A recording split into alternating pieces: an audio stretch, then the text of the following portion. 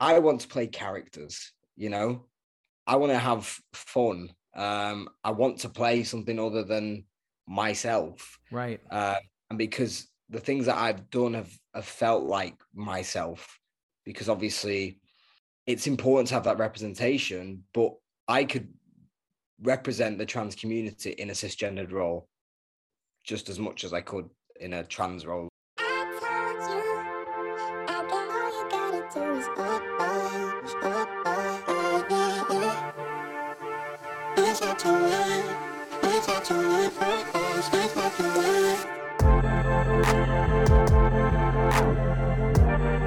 Hello and welcome to the Open Up Podcast. You've almost made it to the end of the season, and I'm so happy as always that you are here, whether it's your first time or you're coming back. Thank you for being here for another conversation. It's amazing to have you and cannot wait to share this one with you. On this episode, we are going international to the UK, and we have a whole new identity perspective to open up and share with you. Here is the ID for our guest on today's episode. How I am, don't know whether diagnosed is the right word, but obviously I am transgender. So obviously I was born female, and when I was younger, I decided that that wasn't right. And there was a term for that. It was transgender. So that's my terminology. However, I just see myself as a man. Always was. Riley Carter is a British actor who is known in the UK for being the first ever actor who is trans to play a trans character in a British soap, the most popular EastEnders. And if you haven't heard of it, do a quick Google. It will tell you everything that you need to know. It's an amazing milestone for the industry and also for Riley, as it pretty much began his career, but also had other impacts. Riley and I talk about what happened after his time on EastEnders. We talk about masculinity and what it means to be a man of diverse identity in today's world and entertainment industry. We explore what spaces are allowed for artists who are labeled as trans and transgender, and how that spotlight can affect the well-being and mental health of the artist that it shines on. Essentially, what is it like navigating the entertainment industry as an actor who carries a label that they don't want and an expectation that they're constantly trying to meet? It's a really fascinating conversation with a genuinely lovely, happy, generous guy that I was so thrilled to have and to meet Riley for this conversation. I'm very grateful and proud that he did choose to open up with us and share these experiences for the first time. I don't believe that he's talked about these publicly this way before. To really share an insight into what it's like to not just be an actor on set in his position, but what it's like to just be in the world in his position when he really doesn't want to draw attention to the aspects of himself that other people are most focused on. There's definitely a lot to learn here, and I do hope that you really enjoy this episode. I will see you on the other side. Thank you so much for being here to listen to this one. This is episode 8, opening up the TV and film industry in the UK with Riley Carter. I've just done this play. Like, what is it to be a man anyway? What does the word man mean? Do you know what I mean? Like, that's what the play was about? It was about masculinity. Wow. Basically, what is it to be a man? How is it, the term man? What's it defined by? What is a man? And I don't know, that can be overcomplicating things, but like, I've always been this masculine figure as opposed to the feminine one that I was, supposedly meant to be. Expected to be, maybe, right? Yeah, expected to be, I suppose. And just me. Are you generally quite an open person when it comes to conversations like that, if there's an opportunity? Yeah, sometimes I wish I would shut up. And I kind of think, I actually had a weird experience the other day. I just met these women who just watched the show. And they didn't, one of them didn't know for definite that I was trans. And anyway, she'd had quite a bit to drink. She seemed nice, and she was nice, but then she got comfortable enough to say, what have you got? Like, oh, no. And her friend was like, you don't have to answer. And I was kind of like, the problem is there was like she'd opened a door which I wanted to answer because I wanted to ask her, like I wanted to put it into perspective. So I was like, well, okay. So I kind of said to her, like, why do you feel like that's okay to answer? I'm quite an open person and I probably would just answer it. But firstly, I want you to know, or I want to know why you think it is okay to just ask that. Like, because you wouldn't go up to that guy sat over there and go, oh, is you, crooked or whatever else. Or if I said like, oh, what's your, your downstairs like, what does it look like? Then I'm sure there'd be a big uproar about that, but it's okay to ask a trans person. Like, but then I also was doing that. And then I started to feel like, oh, Hosh doesn't think I'm rude. And I'm like, wait, and I'm having this battle of like, why am I bothered? Like, why am I thinking that she thinks I'm rude? And it's just ridiculous how sometimes can feel like people have this power that it's okay to ask this question. And then, like I say, I then felt bad because if I thought, well, if I question her on it and make her feel uncomfortable, well, she could then have this opinion on me and that, oh, this actor was, especially as, people always like meet actors and you hear about them and they go, oh, he was a dick. Like, what I mean? Anything could have been said from her perspective just because I didn't answer a question or answered it in a funny way. And I've not had an experience like that for a while. But it happens. Yeah, it was just really out of the blue. And I was like, okay. I don't know what it is in people that they feel entitled to just be curious in your face about you, but almost like you're some kind of experiment they want to know the results of or something. It's like a fascination of like it does feel like a circus, like they say, like, you see the old, like in American Horror Story, you had the freak show and you've got like all the ones that are all different on parade and blah, blah, blah. And sometimes it does feel like that. It's just like, oh, people are like, oh, a new thing, like, oh, what does this thing do? But press this button, like that's sometimes actually how it can feel. And I felt like sorry, I just opened that. I felt like it was just a weird moment, like I didn't understand, because as I say, I am an open person, so naturally, instinctively, I had just an urge to just answer the question. But then I had to take a step back and think, why am I answering this question? Why do I feel like I should? Like, I felt like I wanted to educate, but then I also wanted to understand her mind. And then, like I said, I just had that feeling like, oh, I hope I don't come across as if I'm making her uncomfortable. Like, I'm like, oh my God, what an idiot. Like, why am I feeling bad? Right. I mean, I don't want that to be your thought process either. It's mine too. When I'm in situations like that, I don't want the other person to feel uncomfortable, or at the same time, I understand, as you do as well, that's just not the thing to focus on. But there's a reason that we do. I think if you're an open person and if you want to be able to connect with people, and as actors, we often do, a lot of creators and artists, it's all about communicating, storytelling, empathy, just connection and communication with people. You're more likely to push yourself to one side, but there's got to be a level of respect.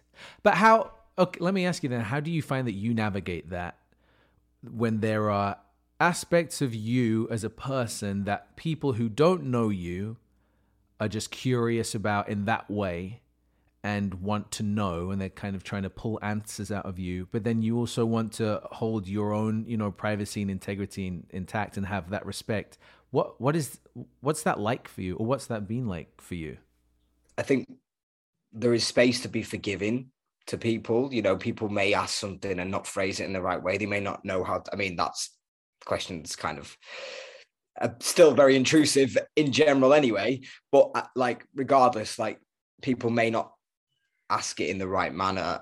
So I always try to get an understanding of whether or where the genuine kind of, if there is a genuine kind of thing there, if someone's being just genuinely curious, or if they're being a bit spiky or trying to be nasty or assert their authority type thing.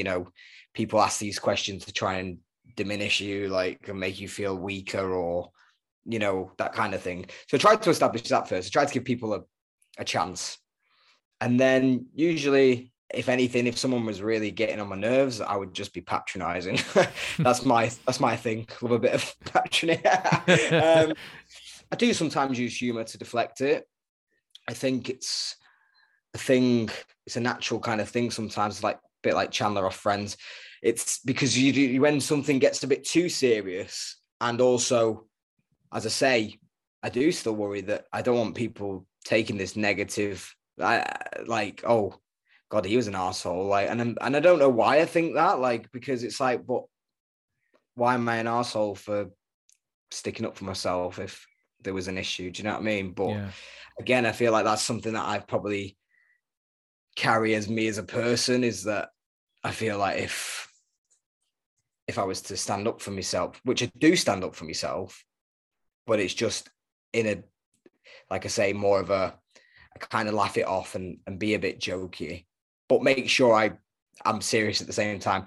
That probably makes no sense, and you probably try to imagine what this jokey but serious thing is, but it seems to work in the moment. No, I get it. And I think people who are often in awkward positions like that, where they're kind of made to be the awkward thing in the room, probably understand that too. I mean, I get it. It's most of my life. It's constantly like creating a more comfortable atmosphere for somebody else to be awkward with information, because I'd rather they are than I am. I want to ask you more about the play, because it seems like it's a really interesting theme for you to get to be involved with and have some input in creatively. Were there any experiences when you were doing the play that were interesting for you as you're, telling this story that's exploring what masculinity is and having your own journey with that and communicating that to people as well? Yeah, I think it's funny. So there was essentially, I mean, the run is over now, so I'm not giving anything away, but like there's 3 characters in it, which was Mark, which was my character, which was a lead role from a trans perspective, but it wasn't predominantly fixated on the trans thing. We also then had this other character, which was meant to be like Mark's twin, who's a gay male. And then we have this kind of friend who's called Sullivan, and he was this just cisgendered, straight, boring married man type, that right life. Yeah. So they ultimately at the end were all versions of the one man of Mark, and he throughout the play is trying to establish what it means to be a man. Like, if you're gay and you act feminine, are you less of a man, even though you say have the genitalia, you were born a male, but yet, if you're being told that you're a sissy or whatever, like those kind of things, like, okay, so if I'm a gay male, am I not a man? And then being a heterosexual cisgendered male, like what things come with that, the pressures that come with being born a man, identifying as a man. I think, we overlook that as well, because not what is a man, like it's just kind of funny that we all say, oh yeah, you need to be a man, you need to be this, but like, what is that? Like, there's just not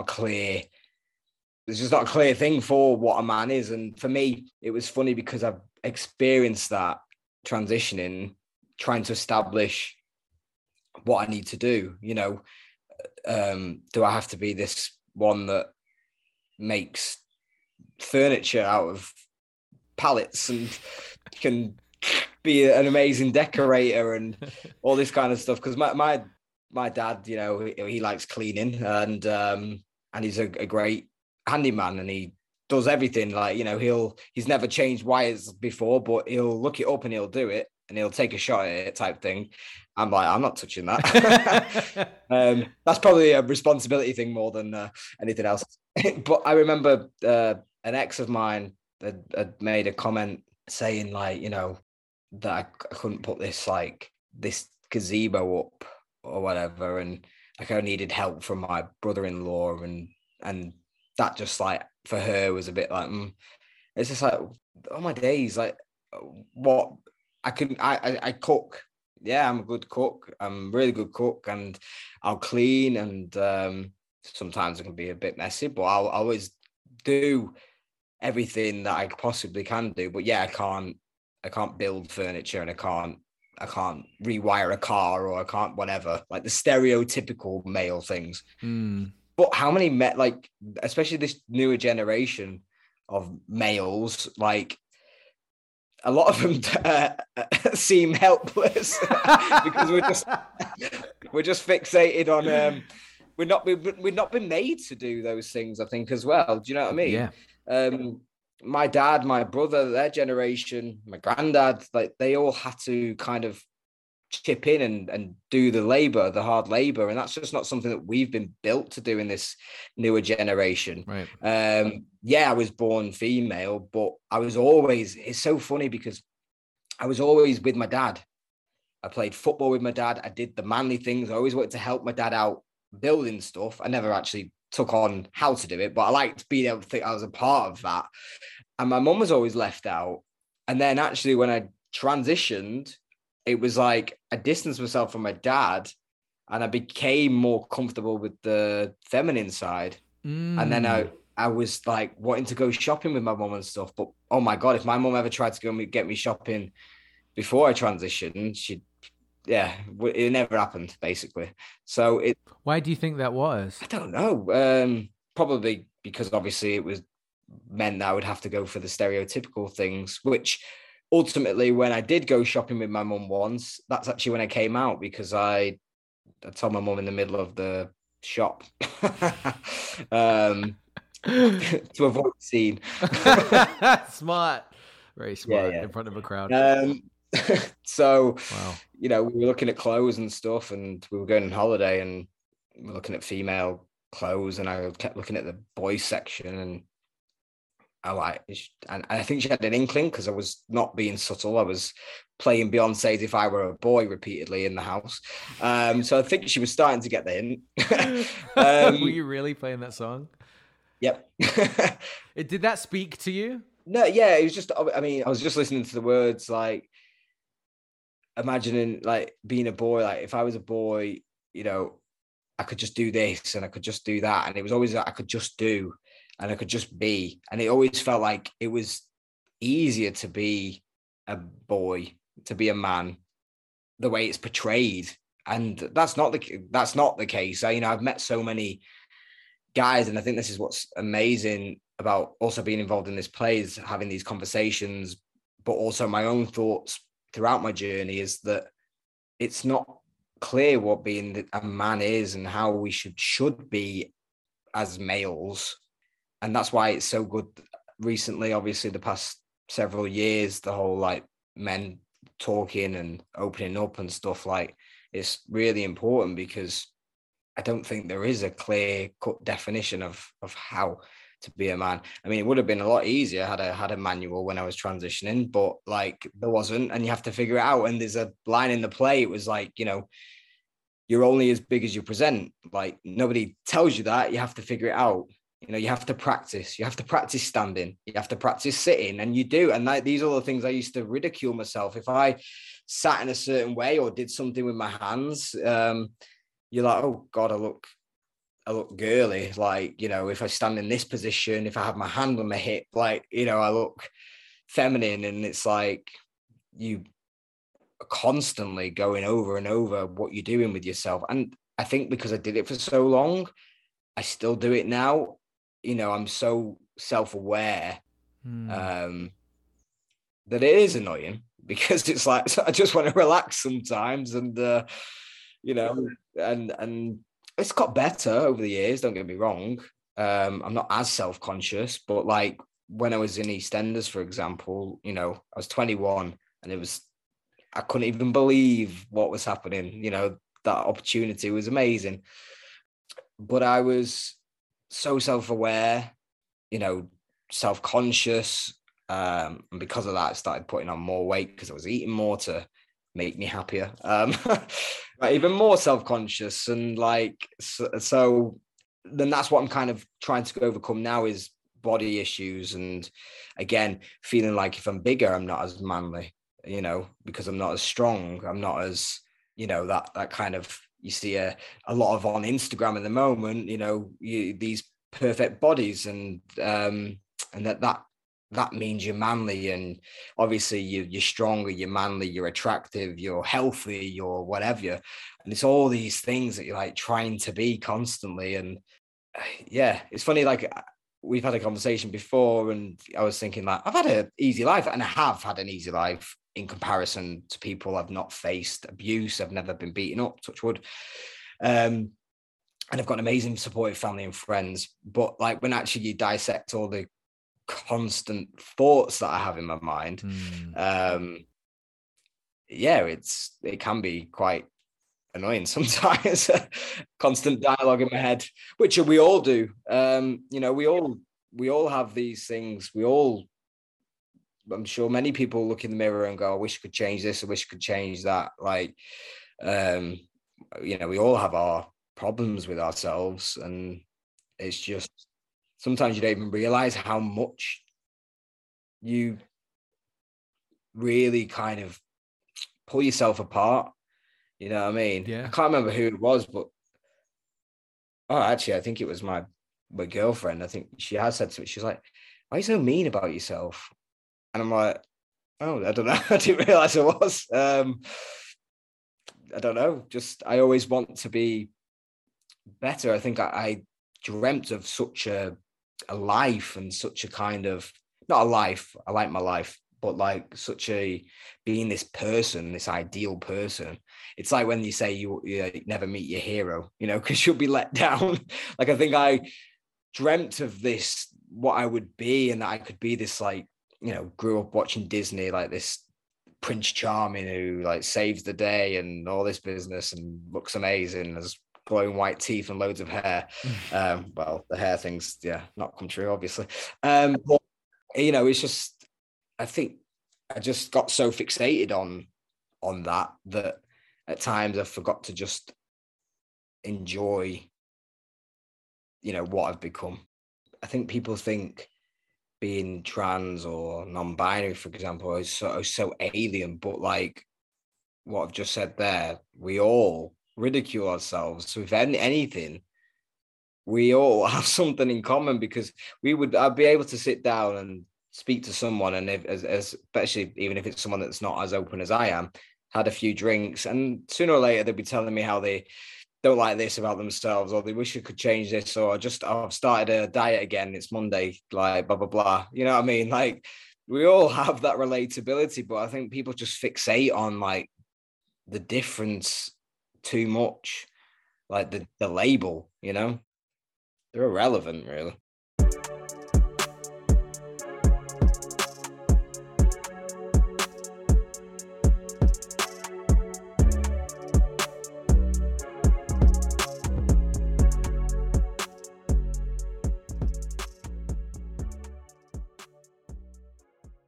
Most of the time we're auditioning for roles. Would it be a poor assumption of people to think that you want to play trans characters all the time, or that you never want to play a trans character? Or what's your relationship with that whole thing? And then we'll get into it a bit more and explain it for people. Yeah, so obviously this is the thing, as I say, I'm an actor. Okay, my defiant term by society is transgender, so that added with actor is trans actor, but I'm an actor, and so I've got to the point now where I've been in this industry for 7 years. Wow, that went really fast. Congrats. It does. 7 years, and it's always trans actor, blah blah blah. And I think we all get stereotyped. We get put into these categories for casting, but I don't see why I should have to be put into a box. We get put into a box based on hair color, eye color, skin color, those things. And obviously sometimes, the accents, as actors, you hope that you can do accents, but like there's adaptability there, but there's also a vision from the creatives. And I understand that. They want a certain look. They want a certain, like you say, an aesthetic.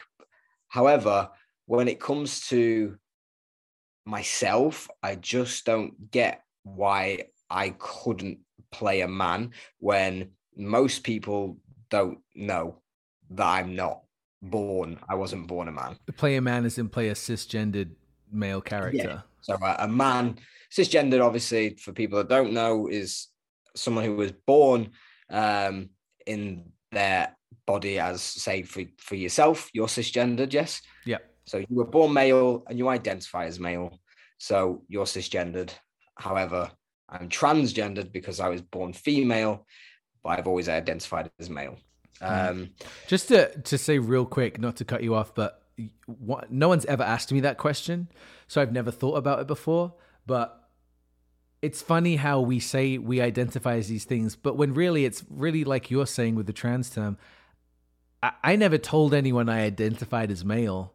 Just society said that's what I was. And so if I answer that question, my answer really is just, this is what I've been told I am. It's not actually, this is what I decided one day at all. I haven't questioned it that much, and I'm not saying that I feel like I have a need to, but it is a lot more passive than active. And I wonder how different that would be if we were more active in thinking about how we identify. Anyway, please continue.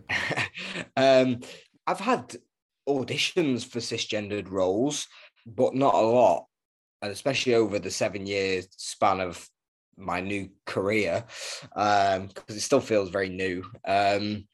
Most of them have been transgender roles, and I feel I'm in a position where it's like, if it's transgender, it's some production or that's trying to obviously make a statement by putting this character in there for a reason, for what reason they want, and that's great, and to add that representation. However, I sometimes feel like the roles aren't characters enough. They just feel like you're just adding in a trans person. And again, I don't speak for everyone because I don't watch every single program in the world, obviously.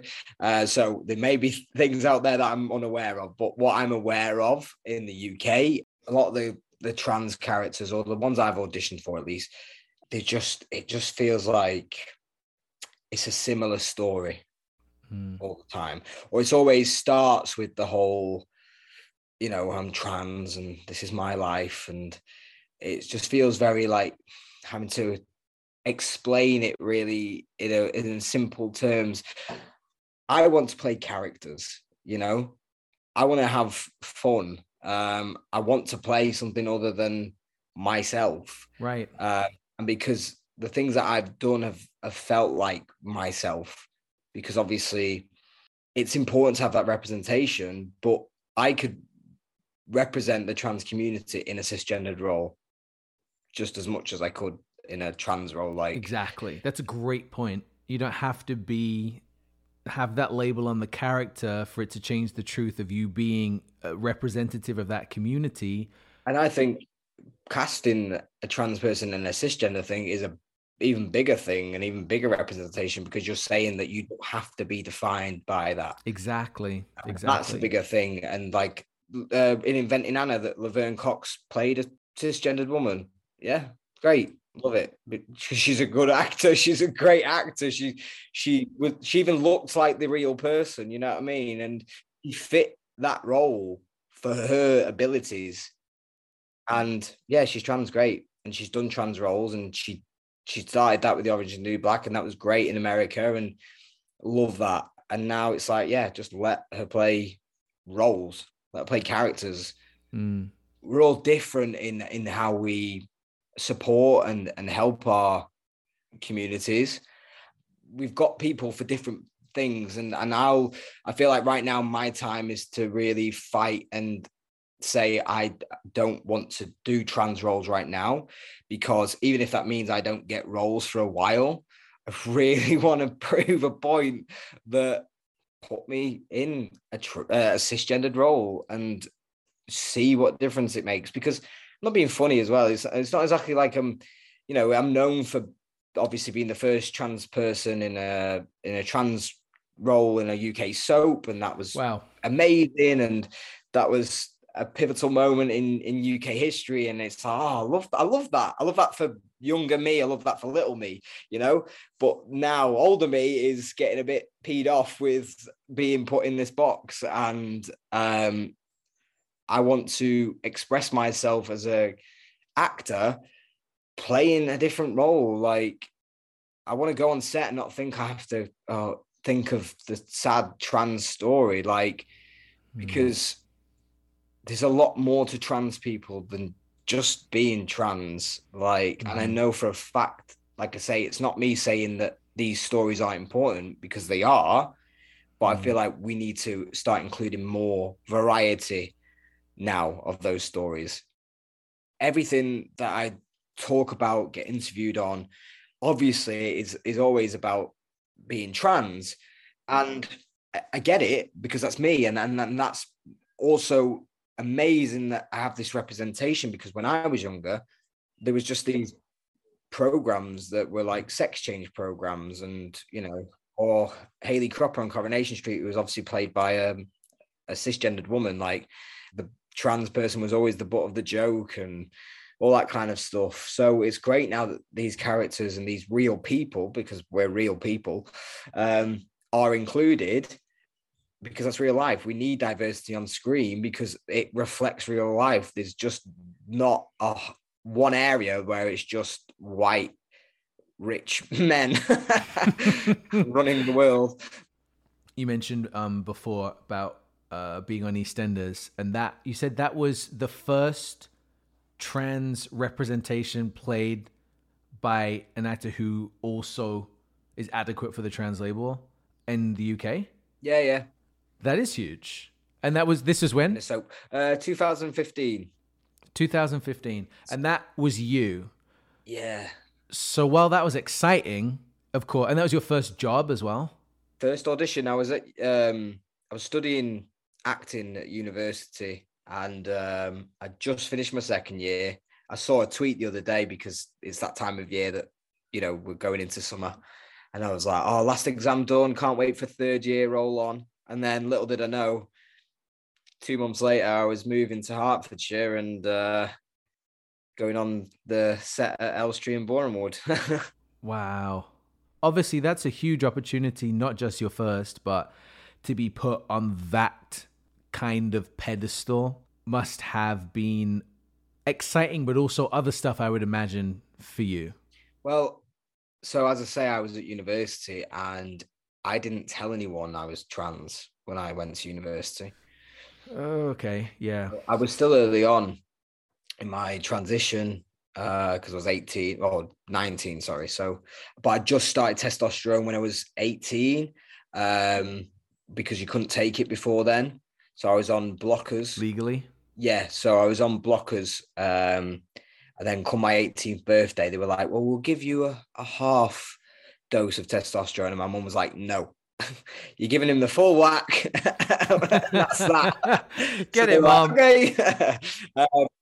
That happened. I went to university, and I didn't tell anyone, because I thought, I don't want to be defined by this. Like, as I feel, or as I've always felt, I just don't want to be defined by one small part of me, you know what I mean? And most people didn't know. I knew someone in my year. I don't believe he ever told anyone, but I know someone else knew someone who was in a year below me at high school, and they told them. But no one ever came up to me. I found out that some people knew. You put the dots together. Yeah, so majority of people anyway didn't know. So then when it came to the role, I was very vague about what the role was. But I thought, well, I need to tell them. I can't exactly have this big press announcement, and then suddenly they find out that way. So I was like, oh, God's sake, like, again, I've got to come out. I'm sick to death of this coming out business. Yeah, we'll do that. And, everyone was fine. Like, I remember telling one of my friends, Amy, I rang her on the phone, and I had my other friend on the phone who had already told, because I just felt like I needed that in case she kicked off for some reason. I don't know why. So I was telling her, and she was like, right, okay. And then she was like, so what do you wear dresses? Or I was like, what? And she was like, well, so basically she thought I was a man and I wanted to be a woman. Oh, geez. Yeah. So bless her. So I passed that much. Looking at pictures now, I'm like, I look so, to me, so girly. And I'm sure, I mean, you must have felt, like you said, just so uncomfortable if you ever pushed in that direction as a kid, right? Yeah. I was always wanting facial hair. I always wanted these things, as we say, that are linked with being masculine and whatever else. I just always wanted facial. My dad's got a mustache, so now I've got the mustache going on, and yeah, I always wanted these things, and I didn't, and I have these rosy cheeks, which have always annoyed me. And everyone goes, "Oh, they're so nice." I'm like, no, but for me, it makes me feel feminine, and I feel girly with having them. And it's actually only in the last 2 years, well, last year and a half, that my facial hair has actually just suddenly came through. Oh, really? Yeah, before that, it was just like little random bits, and now it's actually starting to. Oh, you must be loving it then now. The Yeah. full So decade beginning of just finally beard. starting to feel, and I do. It's only within the last, actually since lockdown, the first one, that I've actually started to feel more masculine and more comfortable. I think that also contributed because I started losing weight. I then put weight on again, and that's when again I feel more feminine when I put more weight on. I don't know why. I just do. I think again, there's a line from the play that I just did. It's like, if I stand in the right position, I look long and square, no rounds, no bumps. And I think obviously again we have these examples of what a man and woman is, and a woman is like this figure, and a man's straight figured body. So when again, all these things that contribute to that. Did they announce you as a trans actor when they announced the casting of the role? So because that's why. it was the first in UK history, it was a trans actor playing a trans role, because the two really were still fairly new. To have a trans role on television, and necessarily, like I said, not being a point of ridicule or this or like a man dressed as a woman or vice versa or whatever. The trans role was never usually the figure of the actual person. So it was transgender actor Riley Carter Millington, because my dad wanted the surname in. I was like, Dad, my name's too bloody long now.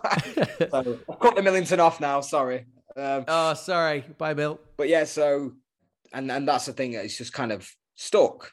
And it's not, I always feel like it seems like I'm ashamed of the trans thing, and it's not. It's just like, it's just doesn't define me. And I feel like every time that word's used, it puts me somewhere. It puts me in a corner or in a box, and it's like, it's just not me. So that's why, like I say, I didn't tell anyone when I joined uni, because it just didn't feel. Why do I need to? I just want people, to love me for me, like me for me, not for, because I think sometimes you can either have, like, say, disadvantages in life and people feel sorry for you, and then like you, or you can be really privileged and people can want you because you have a privileged life, and you can. So it's just like, I just want people to, not everyone's gonna like you, that's fine, like, but don't like me because I'm a sarcastic so and so, like, not because I'm trans, because or vice versa. Don't like me because I don't know. It's just like, I just hate being defined by one small thing. Again, I'm on a journey at the moment of trying to get to a place where I feel like I'll be happy, and I may not, which is losing weight and trying to build up muscle and strength. And I might get to that, what I feel like is an ideal physique, and not be happy. And then, I mean, I don't know what I'll do then. But for me, I'm fixated on that now, because I've started to feel more happier in who I am, comfortable that I can't build a frigging shed or whatever, and that's fine. But I cook and I clean, and I'm embracing the fact that I'm not a stereotypical man, and I'm never gonna be, and that is fine, because again, I'm me.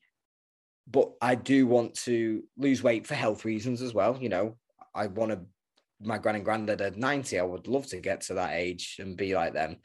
I am fixated on that at the moment. And my point is why I was mentioning it, because I always watch videos and hear people who are overweight say how they're treated differently. They're defined by their size. People treat them with less respect. They'll ask them invasive questions, or they'll be a bit, whatever. And it's the same principle. Anything, it seems, that is outside of this man, woman, cisgendered man and woman, white, like it just feels like you're then allowed to be looked at and under a microscope and said anything to you. And so I just, like I say, I'm on TikTok and I'm seeing all these videos of people saying like how you are treated differently when you're bigger.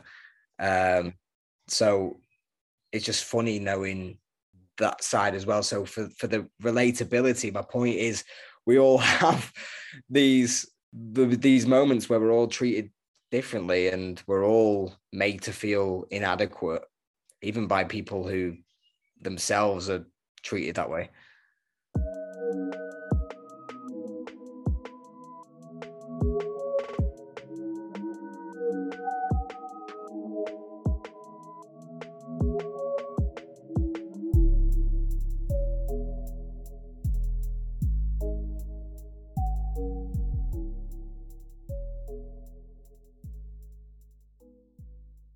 I can purely imagine, which is, why this is your word, not mine, that I want you to have on this, but I can imagine being labeled as trans in reference to there being a point of some kind of transition in my life, but I'm not in transition in this current moment. That's something behind me, but to have that remain as a present label for something that's no longer the case, if that makes sense. I would imagine that's pretty frustrating. It makes sense. I've never really thought of it like that, but as soon as you said it, it kind of hit me like, yeah, because again, it's like, right, yeah, I had to change. I had that transition of saying and having to, like, say, come out and tell everyone, change my name, change my gender, do my passport, do all this faff. Jeez. That's the transitional period, Yeah. And now it's just real life. It's just, I get on with it, It's like when you move house, like you don't say how I've just moved house. Oh, when did you move house? 12 years ago. But I've just I'm still right. It's like, oh, so you're moving. So this is a moving person. Yeah, that kind of analogy. I don't know. Because I hear you when you're expressing it and how it's not that you have shame about it. I mean, clearly at all, from how open you are with expressing, you want to welcome people in to understand, but also you don't want to just be defined by something that it doesn't sound like you were growing up wanting to be someone in transition. That wasn't the point, but that's something that you went through to get to the point where you felt like you should be, wanted to be, needed to be, whatever that was. I mean, I think it's easier. Again, it's an individual's story and process. Not everyone is able to identify as clearly how they feel, right. And that journey can take years and years, and it can take 12 years. Absolutely. And someone could start transitioning and not feel that way because they've misunderstood what their feelings are. So for everyone, it's not clear cut. For me, it was. I was 2 years old. I have photographs in my granddad's suits. I always wanted to be the man. I had a character that I called myself. His name was Andy Maraschino. And I wrote it in all my book. Like, I always signed these books. I was obsessed with America. So I'd have like these books with the paperback and like sign these books. No way. Yeah, like yearbooks and shit. And so this was my character, and I played him all the time. I used to go home after school, like when I was in high school, even like year 11, 12, go home, put my dad's suits on, sing in the mirror, like Backstreet Boys and NSYNC, winking in the mirror, imagining myself like doing all this stuff, like being like girls looking at me going, oh yeah. And then I'd used to shit myself when I hear my mum coming home, and I'd have to run upstairs quickly, hide all the clothes. I always remember this one time I left my dad's shoes downstairs, and obviously my dad wasn't home yet because my dad came home after my mum. My mum was like, why is your dad's shoes here? And I was like, don't know. You know, you just feel like really, and it was just a really simple question, but I know what I'd been up to, so I felt really guilty of why these shoes. You know, when you're really not acting casual.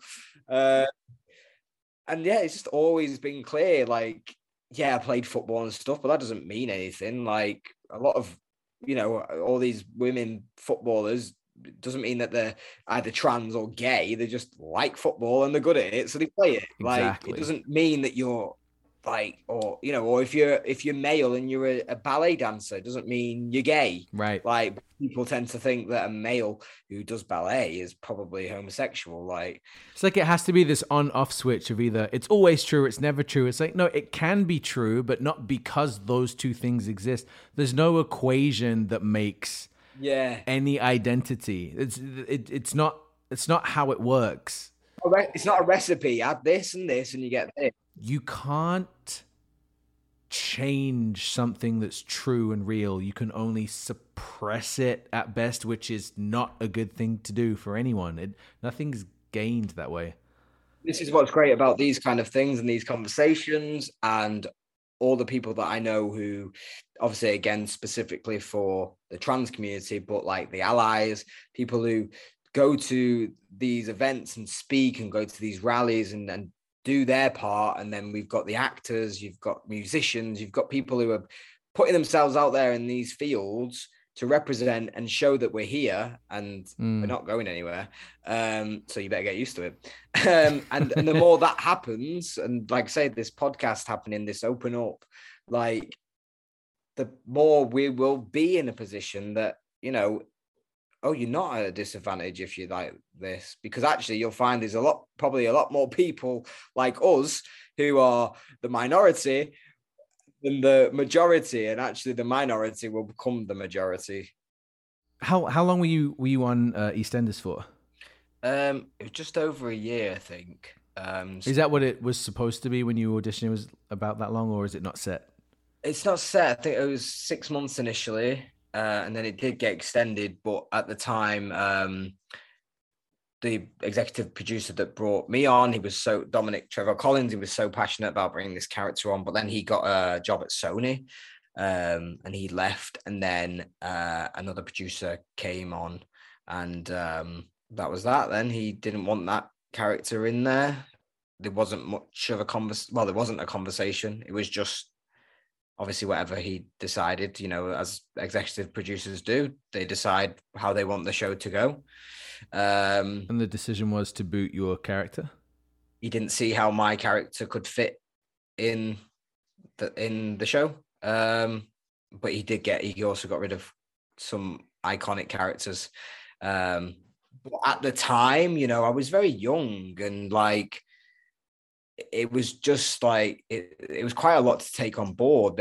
My life just changed overnight, and as I say, I hadn't been out, I hadn't told anyone. I was going to university. I was stealth, as they say, and then the whole world essentially, you know, knew about me, and I just suddenly felt exposed. But obviously, again, I was young, and you panic. I was just felt like, oh, what do I do now? Because I didn't have a agent at the time. I started this, you know, just by emailing the casting director, and it's only recently now where I'm obviously I've been in a few more things, and I've met quite a lot of high up people that have all said like, oh, you're great, and we'd cast you in anything and all this kind of business. And I just, you know, want to now just see what I can be casting as I don't make it. I don't hide it. Everyone asks me like, what are you doing next? You know, the question, you're on a project and they go, oh, what are you doing next? And it's nothing worse if you don't have anything coming up. That's it. I'm going to focus on myself. I've decided. I feel like there's few times that I feel sorry for myself, but I do know that I'm aware that sometimes I feel like when I go on set or something that I feel like I have to prove myself a bit more than others, because it feels like, I can't explain it, but that's how it feels. And I think that just comes from when being told by a friend that the tutor at university had said, like, again, it's not quote for quote, but it was to the group, like, don't compare to Riley because he's gone onto EastEnders because it's this particular trans role and it's blah, blah, blah. And it just, again, obviously I know in your head, things can always develop as well. And I wasn't there, so I don't know the full content, but it was enough to put something in my head, which has stuck for the past 10 years, near enough. It makes everything that you're able to achieve a novelty. I just feel like if I get a job, that it's only because I'm trans and not because of ability. And that's why I always say I would want a role based on my ability, even if it's a trans role, because there's so many actors out there, and I'm looking forward to seeing even more new trans actors who happen to be transgender. And I'm looking forward to seeing all these new faces and this upcoming talent. Yeah, I want to get a role based on my ability. That's why I want to be invited into the room. Not, we need a transgender actor, range 18 to 60 years old, because that's usually what it is. Really? Oh, God. Yeah. So what? Okay, Riley, he's all right. Let's audition him. And obviously, I'm grateful for those opportunities for the auditions. Don't get me wrong. Like, I think I really don't want it to come across as if I'm ungrateful, because I'm not. Because the fact that I'm even doing acting and every role that I get, I'm like, oh my God, like, I can't believe actually living my childhood dream. I know, it's crazy, right? Yeah, exactly. It's just like I'm actually playing up and dressing up and stuff and getting paid for it. Like 8-year-old me buzzing. But like I say, it's just more about moving on now. And like, how many times, I know people in business say you should change your job, you should change your career every 3 years, you should change your role. Like, so why can that not be the same in acting? Some breakdowns in the last couple of months that I've seen have started to, instead of saying Rick, male, 25, now it says Rick presents as male, 25 to 30, which I assume is to open it up to more than just cisgendered actors and to be deliberate about it. How do you feel about something like that? Have you ever seen anything like that? I don't think I've seen that, but like I say, for me, it's like, I find it funny that when it's like a transgender male, 18 to 60, or no, transgender person, 18 to 60, any ethnicity, it's like, it feels like it's just still have anything that just asks for a transgender male who's on the range of 5'5" to 6 foot with blonde hair, blue eyes. I'm 5'9" or 10, like near enough 10. Let's say 5'10". Great. You know what I mean? Like, be specific. Like, you can be specific. Like, so for me, I think I get more annoyed that there isn't that specificity there, because it just feels like you'll have anything. I've had conversations about that too. Like, there seems to be an something to navigate right now when it comes to specificity in the industry, and there is an energy of wanting to honor different identities, but also there's this leans towards an oversensitivity and a politeness of, how do we do this so that no one's offended? It's like, at least try and be just specific first. Or from my opinion, if you don't have a specific story in mind for this character that you want to be diverse one way or another, maybe you shouldn't be telling it right now. Or maybe you're not the person to do it. Maybe there's someone somewhere who has a specific person, identity, story that they want to show and tell and feed life into, that is rooted in something real, that educates people from an authentic source, that is respectful, that doesn't need to worry about being too polite about it. Maybe those are the right people to be telling the stories of these identities and communities. It doesn't have to be all the time. Yeah. It doesn't have to be 100%, but... No, I get it. Like you say, it doesn't have to be all the time. It's not about, but like, I remember the conversation saying straight people or cisgender people shouldn't play trans or gay actors. And the point was, no, it's not that you can't and you shouldn't. It's just, we need to represent ourselves first before you get the roles. You know what I mean? That's what I was about to say, was exactly that. And that exact same perspective, because that's how I feel about it. And I've talked about this too.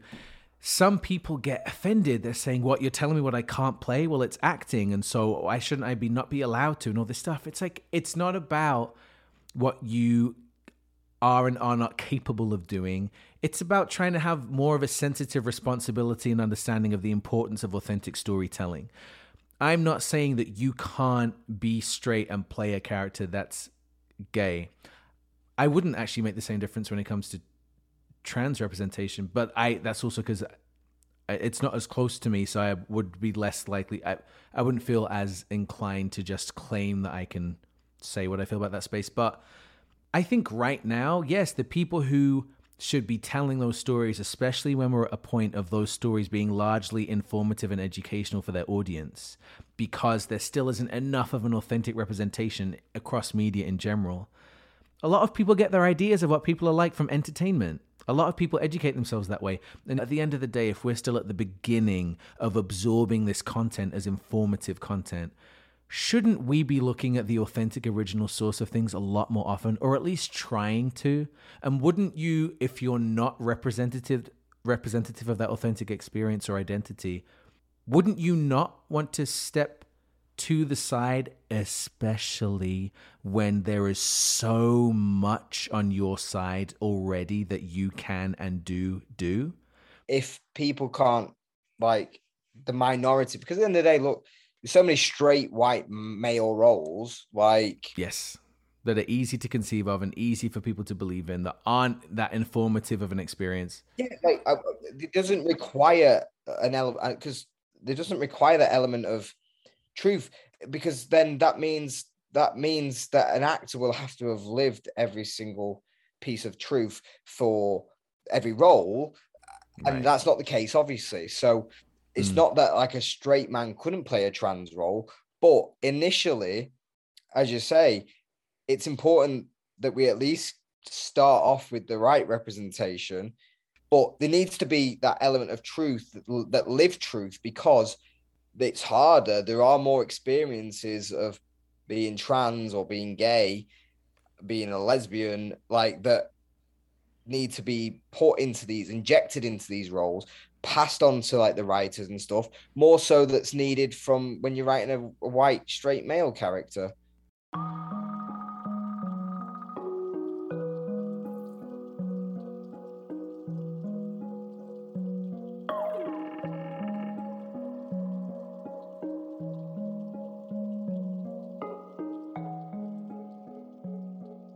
How would you say people can best support you as a labeled trans actor who just wants to be an actor based on their ability and acknowledged for that? I just, with that, in regards to being trans and being an actor and roles and stuff, I just think it's about equal opportunity. And it sounds a really basic answer, but, like, it is. But I'm also understanding that in the creative world, I'm not going to fit every role. I do get that, obviously. That's not what I'm asking for. I'm not asking to play every single role, and that I should be invited to every audition, because that's not the way it works. And I wouldn't expect that. You know what I mean? I just want to know that I have a fair chance, and I want a fair chance based on my ability, not on my diversity, because my diversity will, obviously it speaks for itself. It's there. It is who I am. It's known who I am, and it doesn't need to continue to be raised as something, because I feel like the more that we continually address that slight difference, creates more of a bigger gap between each other. You know what I mean? You'll be referred to as an actor, and I'm referred to as a trans actor, and that is it is a difference. And obviously, to some people, it can just be as simple as that I'm transgender and I'm an actor. But for me, it just feels like there's a difference in the opportunities, the ability, and because I feel like the roles aren't developed enough yet for trans people. There's not enough character work behind these roles. I want to see more characters, a superhero, and that person is trans, and that it's not even mentioned. Again, just even if it was a transgender role, that it's just a passing comment. Mm-hmm. But the whole thing about that character is something completely different. That they're narcissistic, that they've got OCD or whatever. Just that there's other traits that are like the main thing, not the fact that they're trans. I just feel like just stop highlighting the obvious, and now just get more creative, really, and speak. I know people do. I know creatives do, and I've had that experience where I've been on something and they've asked to have conversations, and that's great. And I love that respect there. And it was nice to have input at points, but this still needs to be continuous, and there still needs to be a lot more lead roles, not just background characters. I want to see that now for a trans person. You know what I mean? Is there anything that is important for you to open up about? Firstly, you're listening for a reason, and whether that that reason or not, because I think we all find ourselves intrigued by stuff and don't actually know why. And you'll get to the end of an episode and think, shit, why did I find that emotional? Or why did I feel anger at points of someone's story? And the reason is because we are all the same, because we're all human and we all experience the same emotions, and we all experience the same or similar things in life, that we are made to feel different, or we're made to feel inadequate, and that we need to open up our minds more to see ourselves as just individuals, rather than sectioning ourselves off into categories. You just don't even know who you stood next to, who you're talking to. And the difference is that you could take 5 minutes out of your time to listen to this, or to speak to someone on the train or in a pub that has a completely different life to you, and have your mind kind of blown, just because you think you're not trans, like listening to this, that you can't relate to my story. You can, because what you'll find is story of feeling inadequate, feeling insecure, how you deal with things, your fears in life. We all have the same emotions. They're just told in different ways. And you have reached the end of another Open Up conversation. Thank you so much for listening. That was Riley Carter. To underline Riley's points, the industry needs more specific and developed characters who are written as trans, but also to not box actors that happen to be trans into those small and narrow boxes alone. Because yes, like any diverse identity community, actors and artists who are trans should have the priority in representing themselves and telling their own stories from their own authentic standpoint of understanding. But not only that. If the industry is only willing to let artists who are trans into trans-labeled spaces, just as Riley pointed out, it limits those people's humanity and their abilities and an audience's potential to see them as anything other than that label, to see them as the whole and real people that they are. So yes, let's have that superhero role that Riley wants to see. Let the character be trans, that would be amazing. Or let any actor who happens to be trans, at the very least, be considered to play a mainstream, already celebrated superhero without needing to label them as such. Let them be people, let them be actors and artists. We wouldn't do that with a lot of other diverse identities because we understand better now. Let's work to the same understanding for the trans creative community. Thank you so much for listening to this episode 8. It was so great to have you here. If you want to give us any thoughts, feelings, reactions to what you heard in this episode or any episodes before, please reach out to us at hello@theopenuppodcast.com.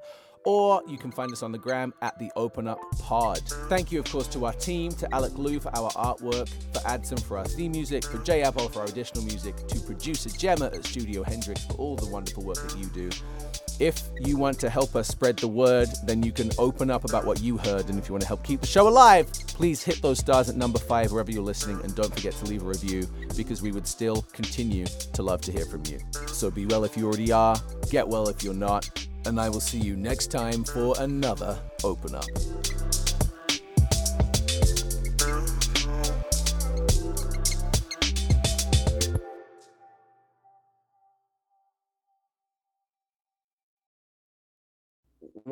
Just tell everyone where in UK you're from.